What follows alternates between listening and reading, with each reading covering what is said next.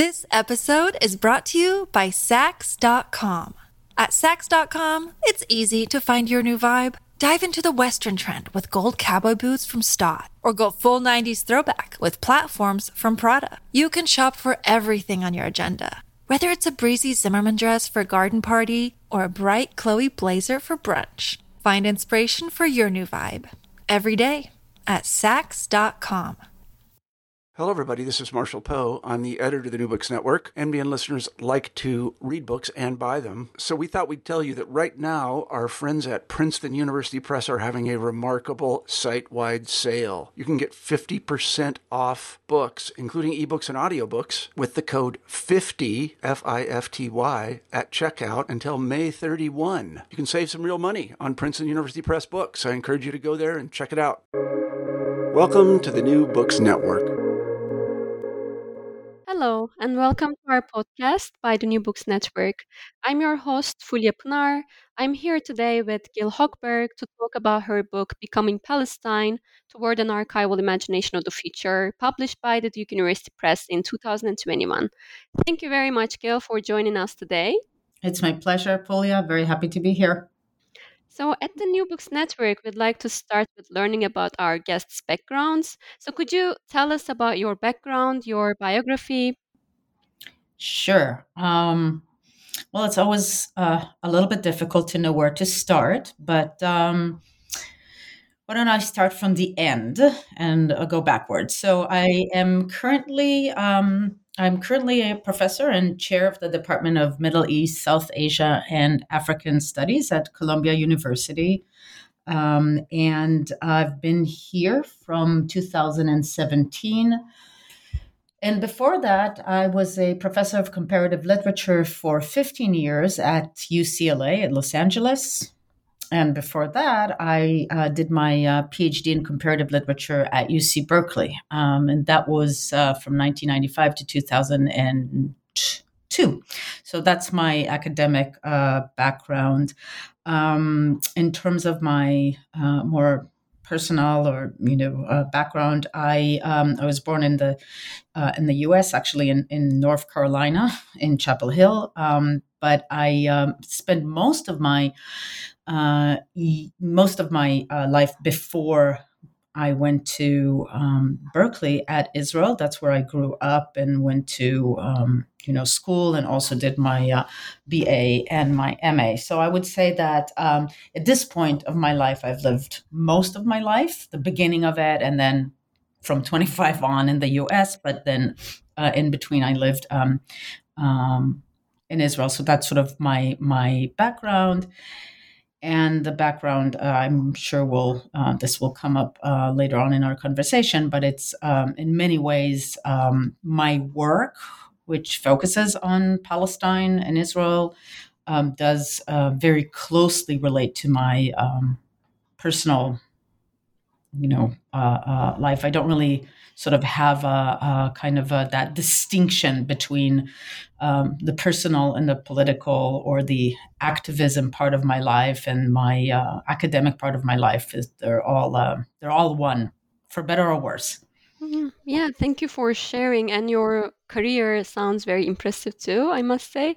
So let's talk about the book. But as you mentioned, this is a very interesting book, not only because it's content, but also because in the preface you mentioned that while completing this book, you have actually realized that this book was indeed maybe a third installation of a trilogy about Palestine, as you had two previous books about the past and present, and this one is about the futures. So could you tell us about this rather unplanned but sequential order of your three books on Palestine and this book's position among them? And you just mentioned that these all relate to your personal history too. So maybe if you could tell us a bit about this sequence and this position. Sure. Thank you. And thank you for the opportunity to talk about it, because indeed, somebody might think that I, of course, planned it and then just said that I didn't plan it, but I really didn't plan it.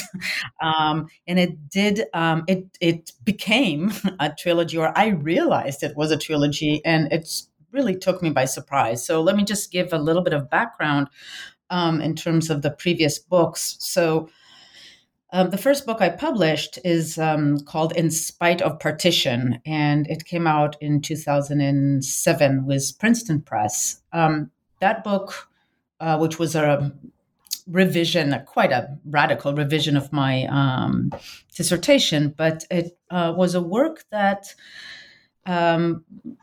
really is preoccupied with the figure that I, at the time and still call the figure of the Arab Jew, by which I don't mean just the particular individuals who happen to be both Arabs and Jews, or Mizrahi, as some people call them, but the kind of crossword of identities, or these names, Arab and Jew. And that book focuses on literature written in Hebrew, in Arabic, and in French. And it is sort of what it tries to do is traces these the figure of the quote unquote Arab and the figure of the quote unquote Jew, and the intersections between them. And my argument in that book is that there is actually a literary imagination, a very lively literary imagination, in which the partition that has taken place at least since 1948 was the establishment of Israel on the historical land of Palestine, the partition between the imaginary division of Jew on one side, Arab on the other side, or Palestinian on one side, Jew on the other side, or Israeli on the other side, that there is actually a literary imagination, a vast living literary imagination that rejects that by returning us to a lively past in which this partition didn't exist. And that was that project. The next book that I wrote, which is called Visual Occupations. And Visual Occupations is a book about violence and visibility in a conflict zone. And that second book, well, first of all, it moves from mostly literature to mostly, not all, but mostly visual, meaning film, photography, and visual art. But I would say that the temporal move was really the main one, because it's a book that doesn't read for a legacy or a history. It was a book that it came out in 2015, but I wrote it between 2010 to 2014. And I traveled several times to Palestine and Israel. I lived for a short while in Abu Dis, which is basically not Israel nor Palestine, because it's this enclave between the West Bank and the border of quote unquote proper Jerusalem. So it's not East Jerusalem, it's not West Bank, it's this, no man's land. But I during that period, I moved mostly across. So in a way, I revisited the question of partition, because I was physically moving across in and out of the West Bank, in and out of East Jerusalem and West Jerusalem, in and out of Tel Aviv and Jaffa, etc., and kind of wanting to experience that mobility while also acknowledging that different bodies and different identity cards allow for very, very different movements across those particular borders in this land. So in a way, this second book, which came out at Duke Press in 2015, is a book that I see mapping out a kind of maybe a visual politics of the present. It's much darker than the first book in the sense that it's not sort of reviving a hopeful past. It is a much more dark and realistic look at the inequalities that have to do with the division of what I call the visual field in Israel and Palestine. Who sees what, who sees who, and mostly who doesn't get to be seen and whose vision is restricted. And so that was that project. And it really was only when I completely finished, in fact, very close to the state of the proofs of becoming Palestine, this current book, that it suddenly occurred to me that this book, Becoming Palestine, is about primarily a becoming and futurity and potentiality, and in that sense, really about the future. And that's where I sort of realized that there really is a trilogy here. Now, when I say there's a trilogy, I don't just mean, oh, one is about the past, one is about the present, one is about the future, but also that I think, and then maybe that, Fulia, maybe that ties back to your question about relating it, to my own kind of self or political self, let's call it. And that's because I think that I moved from a kind of position as a scholar, but also really as somebody who's very involved in activism with relation to Palestine and my own sort of political views and inspirations and associations. And I think I myself also went through a kind of process of and I think it's not only mine, I think it's pretty common for this to happen, of some kind of investment in the past as a source of hope, nostalgia, you could call it, but, looking for a history and where you can find alternative models for a reality that is oppressive and deserves to be changed or ought to be changed as soon as possible, to then moving in the second book to a kind of maybe a harsh awakening. This was after, in 2014, the very, very massive and unforgettable attack, merciless attack on Gaza in 2014.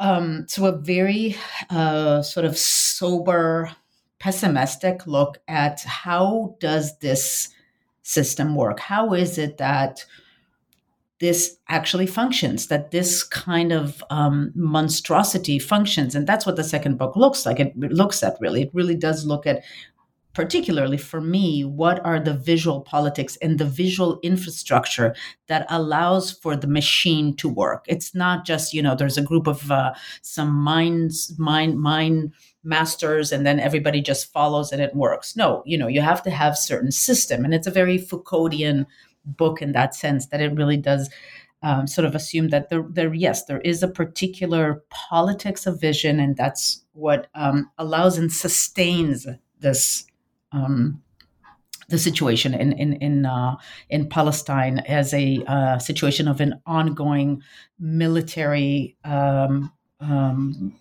violent, very violent oppression and occupation. And then I think two things happened. One is I became increasingly more interested in visual arts. I've always been interested in film and in photography, but I became really more interested in sort of and more acquainted with art that is less mainstreamy, perhaps. You could call it, sort of like a more avant-garde in some ways, kind of circulates in Biennale perhaps, but not really massively circulates. And I've started, so in a way, I've started to notice something. And I think that what I've noticed also met a need that I had, which was a need for finding some kind of ability to hope for change. And when I started to recognize that there is a whole body of works that I didn't, I didn't cram them in and created a book. I went through a long process of following many artists, mostly Palestinians, and realizing through my own interaction that there is some kind of a trend that I was slowly becoming clear to me. And that trend was what I call this trend of becoming. This idea that there is a past, there is a present, and there is potentiality. And how we arrive at that potentiality is a whole other question, and I'm sure we will get to talk about it, but that time, that temporality of the future is not fully just follows it's not a cause and effect of past and present. It has its own logic. And that's what this book is really about. And I found hope that I don't think is a dreamy, sort of naive, over-optimistic hope. And I also think that all these artists that I are suggesting are working in this time of becoming share that. I don't think it's I think it's a very reasonable mode, but it's one that requires us to respect the time of potentiality and becoming.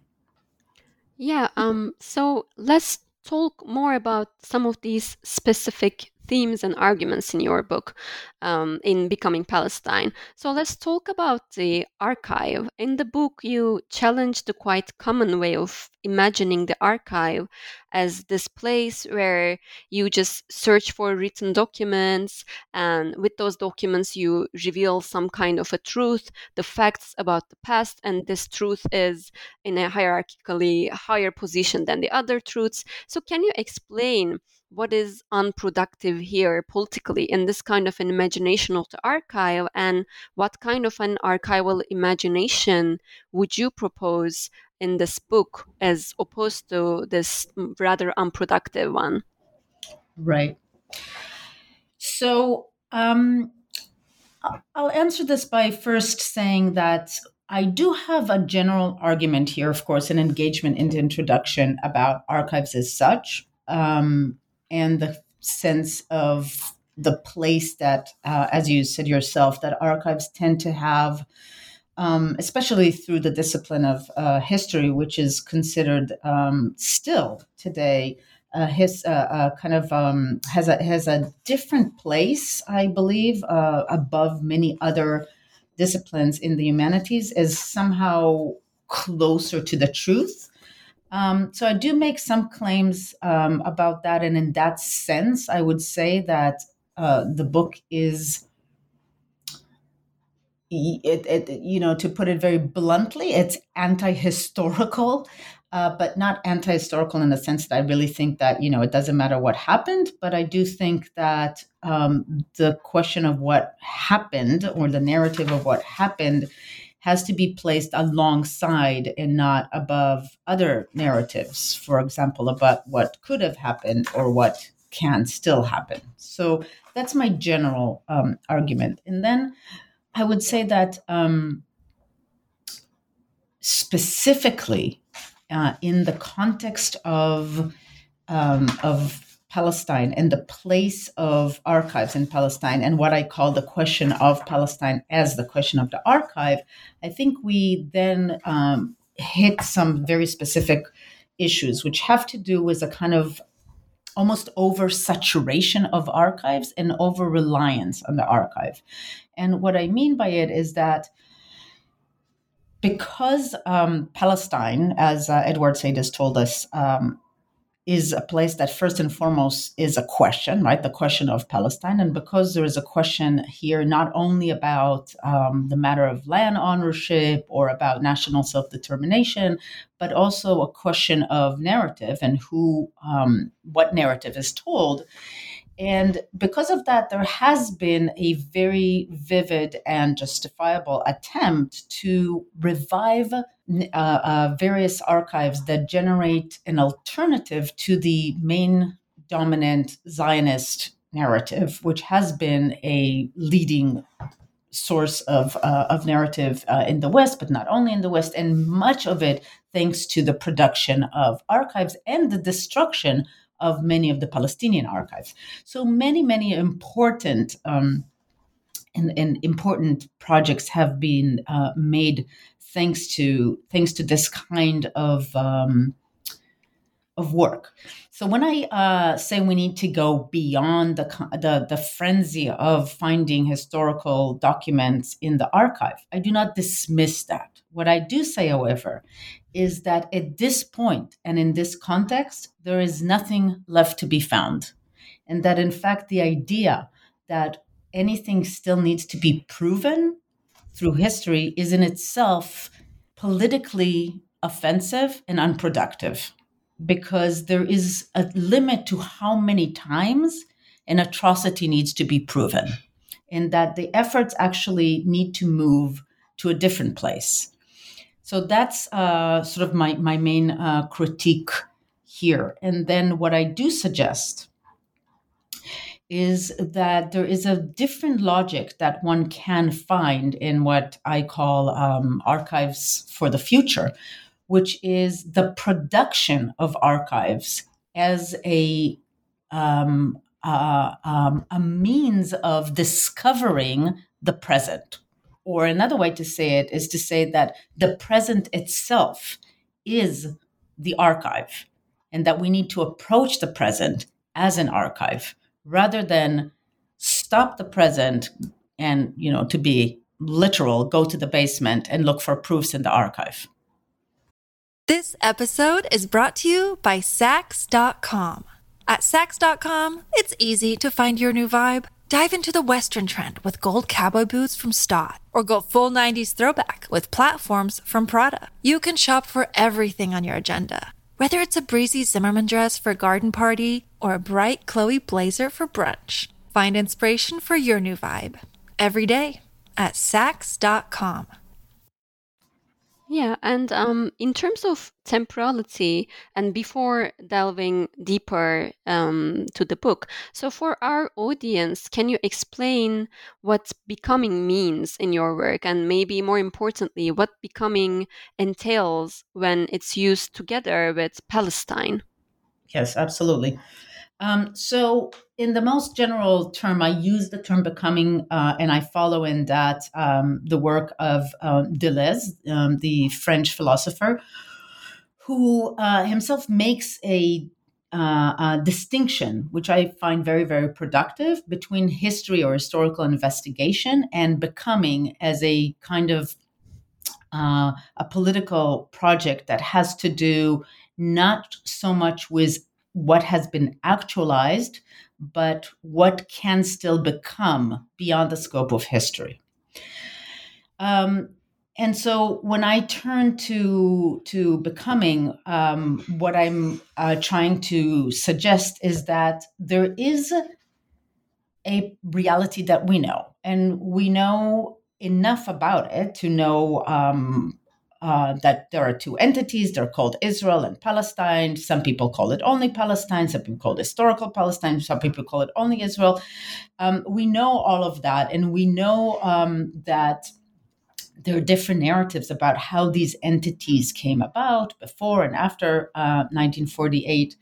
The question is, what does it mean to think about becoming Palestine? What does it mean about thinking about a kind of becoming that we can still imagine as an alternative reality? And I call it becoming Palestine. And the question would be then, which I presume would be your following question, why becoming Palestine necessarily?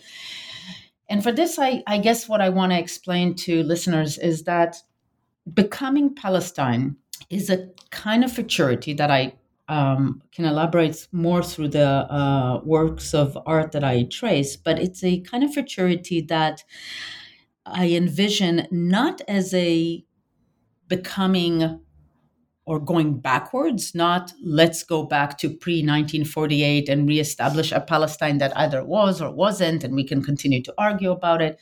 But it definitely is a becoming that will come out of what isn't now, meaning it is not the current reality of partition. It is not the current reality of occupation. It is not Israel.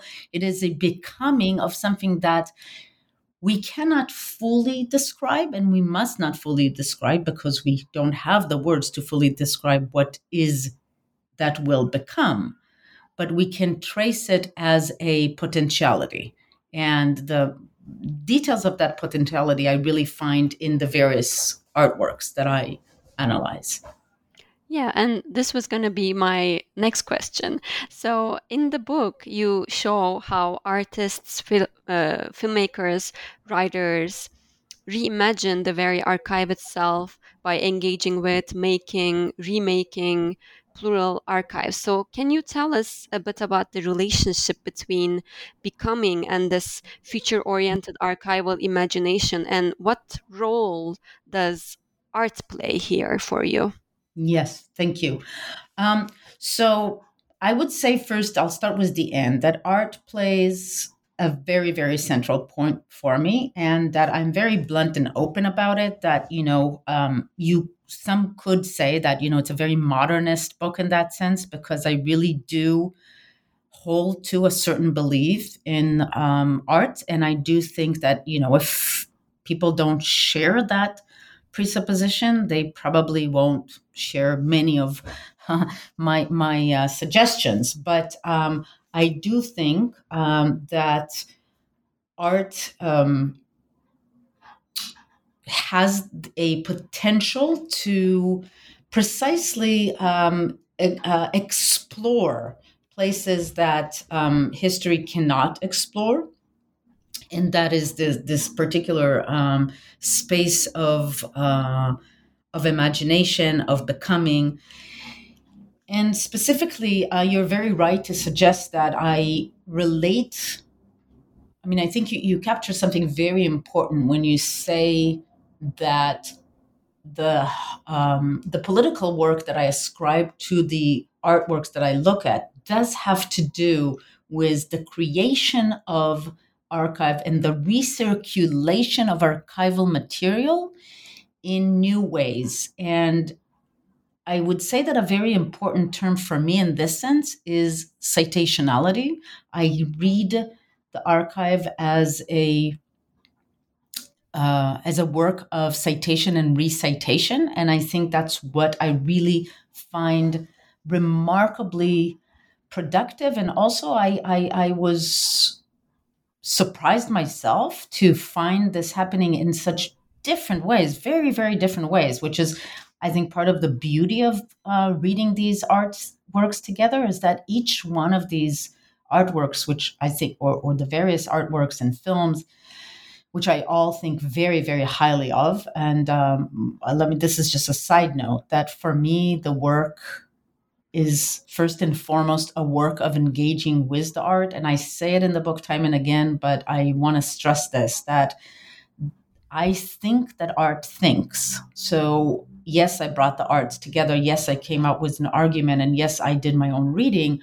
But I really do find the work of thinking in the art, and I'm thinking with it. I'm not, I'm a student of these artworks and these art and these artists.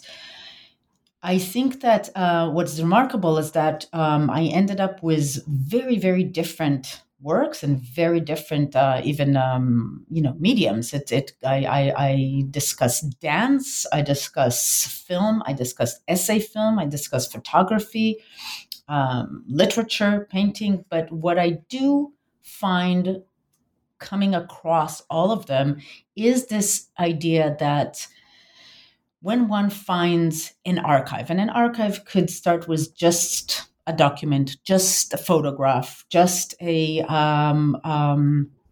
stone, one has then the option to reinscribe that particular finding in another context, or at the same time, or reinscribe the present moment on that, right? So say a wall that carries traces and marks, a wall in a building in Jaffa that cases traces and marks of the past, when reread into the current present setting and then reframed, say, in an essay film that brings together Israeli films with American films, but reinstalls figures that actually do not exist in the original footage, but are placed from the present moment on the desk of the director who is directing it at his desk in Berlin. You understand that you are then dealing with an archive in becoming. This is a living archive. This is an archive that makes itself and doesn't stop. It is not an archive that says, open this folder, you will find the answers, then close it and return to the present. A very different kind of archive. This is a breathing and living archive, because it is an archive that, yes, it does in some cases, even specifically returns to historical documents that are placed in even national archives, such as in the case of Jumana Mana's film, where she returns to the Israeli National Archive and specifically looks at particular archives and then revisits those archives through making her own film that has its own retracing of musical traces that are found in the original archive, and then she traces it in the present. So you already have two temporal layers on the same archive. I hope this is making sense. I'm Yeah, talking very definitely. freely. No, definitely. And the artists whose works you think with, like, as you mentioned, Jumana Menas, Kemal El-Jafaris, Basil Abbas, Farah Salas. So all of their works, they show like a diversion from the archive, but also using the archive, but to imagine a different potentiality, to imagine the otherwise, the yet to come, as you state in the book too. So these are very interesting, and there are some commonalities among them, of course, because they rewrite, expand, and change the archival imagination with almost a need, a desire to think about, to build new, alternative, different features. So maybe this is because you're such a good writer, but you also mentioned it. It seemed to me that your book derived from what these works meant for you, instead of you having a pre-established goal of your own while looking at these works. And considering that most of your analysis are on very recent contemporary works, so I was curious to know what these commonalities, and the very existence of your book could tell us about this particular moment in time. So could you tell us if there's something specific about this moment in the Palestinian imaginative culture that seems to be bringing about this various works of these artists, and your own book too? Right. Thank you. No, that's a great question. Yeah, without sounding too generalized, I would say that I do think there is something that is very contemporary about this moment, that is shared by all these artists and many others, Palestinian artists. And I think it has to do with um, a different position vis-a-vis what the role of the artist is, but not just the artist, even just what is the role of anybody who imagines and cares about Palestine, by which I mean, at the very bare minimum, reaching a level of political justice that is long overdue.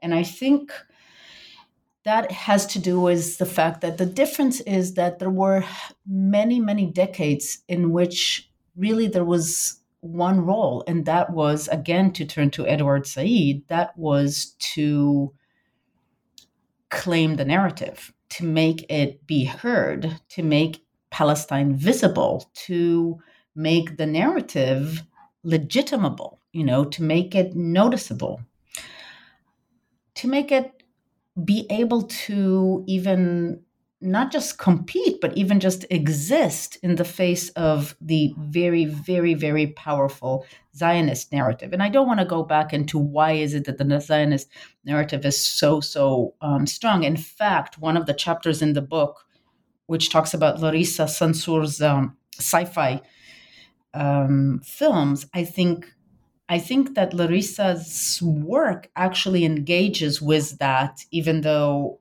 I don't think she would say, I really am questioning my work, questions what it is. But I think there is a lot in her sci-fi work that actually does try to say that it actually, in some ways, makes sense that the Zionist narrative has made so much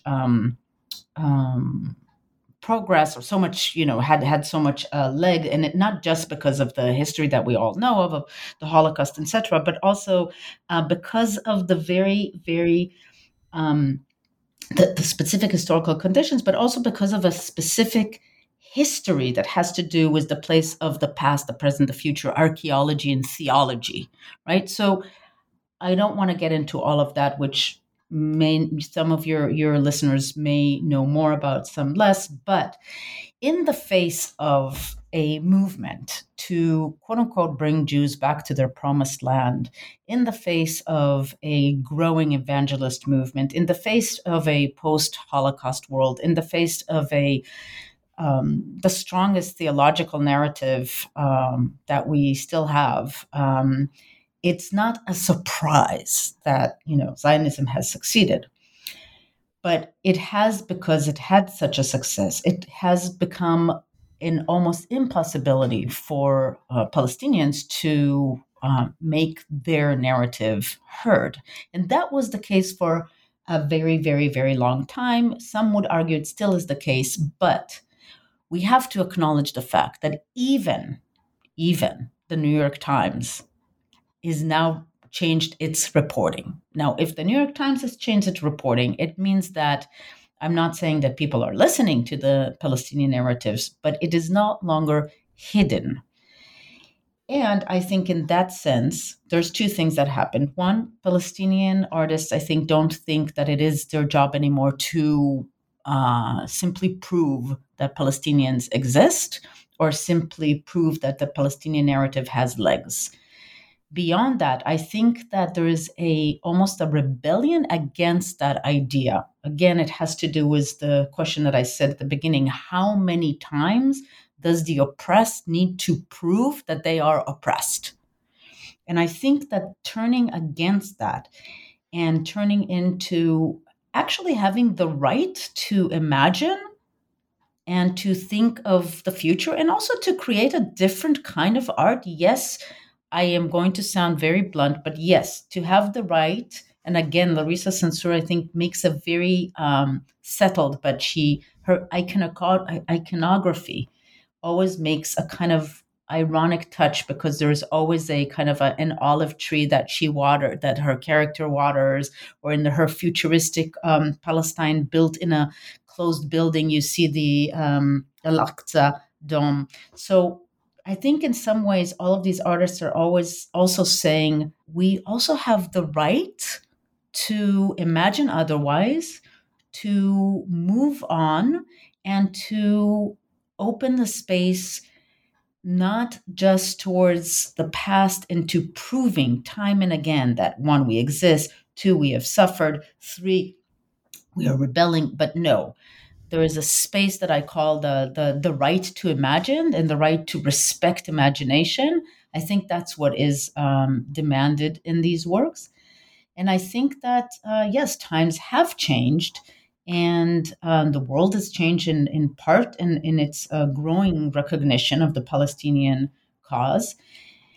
And I think many of these artists who, for the most part, are young and are also very, they're international in the sense that they're in and out of the space of Palestine. And I think there is a strong desire to join the world in terms of I mean it in a level of a poetic joining those who have the right to dream, to have the right to have hope, to have the right to imagine. Yeah, thank you. So I was also curious, and this will be a bit of a diversion from the content of the book, and it will be more like a speculation. But how do we protect an anti-colonial, future-oriented archival imagination from potential appropriation or depoliticization by the colonizers, because they are often known with their capacity to appropriate, to contain, to depoliticize these radical engagements. So, I mean, of course, you don't have to respond to this because this is not like about the content of the book, but I was so curious about your opinion.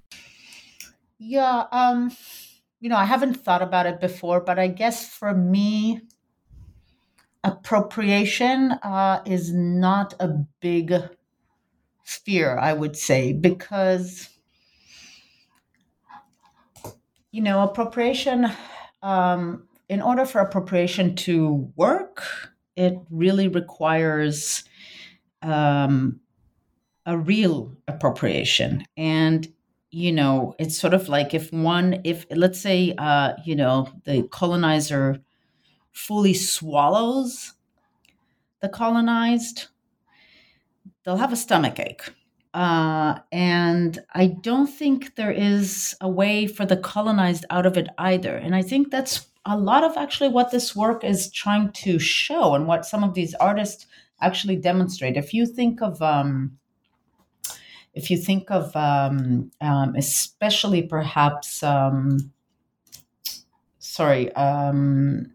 Kamal al-Jafari's project. You have a Palestinian artist, a filmmaker, born, raised in Jaffa, who decides to make films about his hometown, but actually almost all the visual material he can find, if not all, photographs, films, cinematography, are from the Israeli cinematic archive or cinematography and American films, right? So the approach that he takes, I think, is one of devouring, or you can call it, a de-appropriation. He is, so here's Jaffa fully appropriated, right? Not just appropriated as a city. In fact, the most extreme, I would say that the most extreme case is revealed when he describes the way in which in some of the American and Israeli films, not only they take place in Jaffa, and then the Palestinian residents are either evacuated or they're asked to, serve as some background in the film. And other people, actors come in there, and that even, whenever they need some kind of an American scene taking place in Beirut, it's easier to film in Israel. So they film it in Gaza and not in Gaza, sorry, in Jaffa, and say it's in Beirut. But of all of these, I think the most extreme case is the case in which the city itself is described in one of the American action films as actually bombed in reality, bombing buildings in the city, and then shooting it, right? So shooting the film by bombing the buildings in the city. So I can't think of a more cruel and vicious type of cynical appropriation, right? A destruction of a city in order to appropriate it as a scene in American or Israeli film. But al-Jafari's response to this is to actually return to those particular films, to those very films, and use those scenes in his own films. He makes his films by sort of, tailoring scenes from these films. That's his last film, Recollection, is almost all made of these patching of these scenes, scene after scene from these appropriations, right? So, and in a way, what I argue in that film is that what he does by then also adding the characters that he studied very well, from the characters that he scratches and find one missing Palestinian character in a window, or he finds a photo of his uncle and he places it inside the old film. So he places a film on top. I'm sorry, a film on top of a film, reinscribing what has been erased back into the archive. I think what you get here is a kind of archive of the present or the future that goes beyond the question of appropriation, because the appropriation is then reappropriated to a level where you can say that the citation and the citationality leaves the appropriator, the colonizer, at complete loss. Because there is absolutely, when I say, if they swallow it up, they will have a stomachache, the ghosts come back and they hunt. And in al-Jafari's films, they really sort of appear on the screen, right? So yes, there is an appropriation, but it's not a timeless appropriation. It's there is a price to it. It's going to be reappropriated and reascribed and recited, etc., etc. So I think that would be my answer. That appropriation can only be dangerous if we really think that it will stop at that act, right? That there will be, let's give the most blunt example. You know how if you go to a supermarket in the US, you get what is it called? Like everything is called something Israeli, right? So you have Israeli salad, Israeli falafel, Israeli couscous, but it doesn't end there, right? I mean that is an act of appropriation, but it's an act of appropriation that I think is not that remains very very fragile. Or maybe I'm overtly optimistic here, but I don't think that at the end of the day, falafel will go down in history as an Israeli product.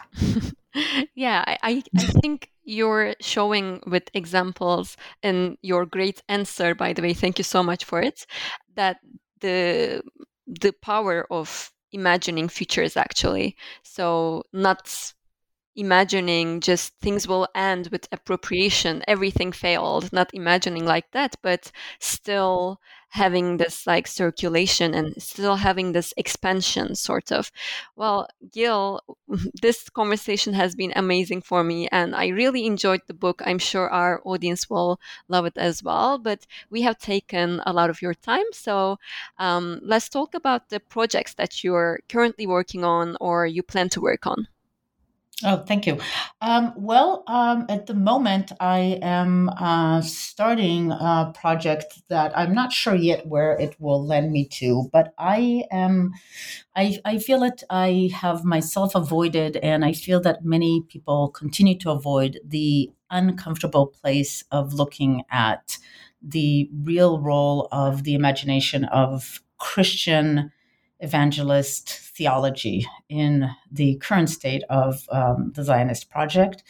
I want or I'm looking at some text, but mostly actually art, and looking at the role of this imagination. And it's very, very early on, so I don't want to sort of overstate where I'm at with it. But I would say that it's really, my main argument is that it's not that, once upon a time there was theology, it was in the 19th century, and now we're, in this secular time, and we're really talking just about national conflict. It's far from it.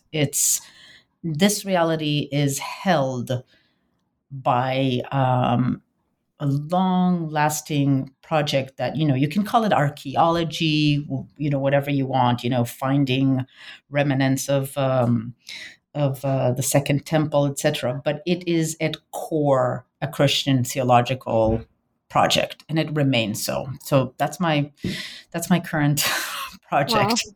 That sounds very interesting.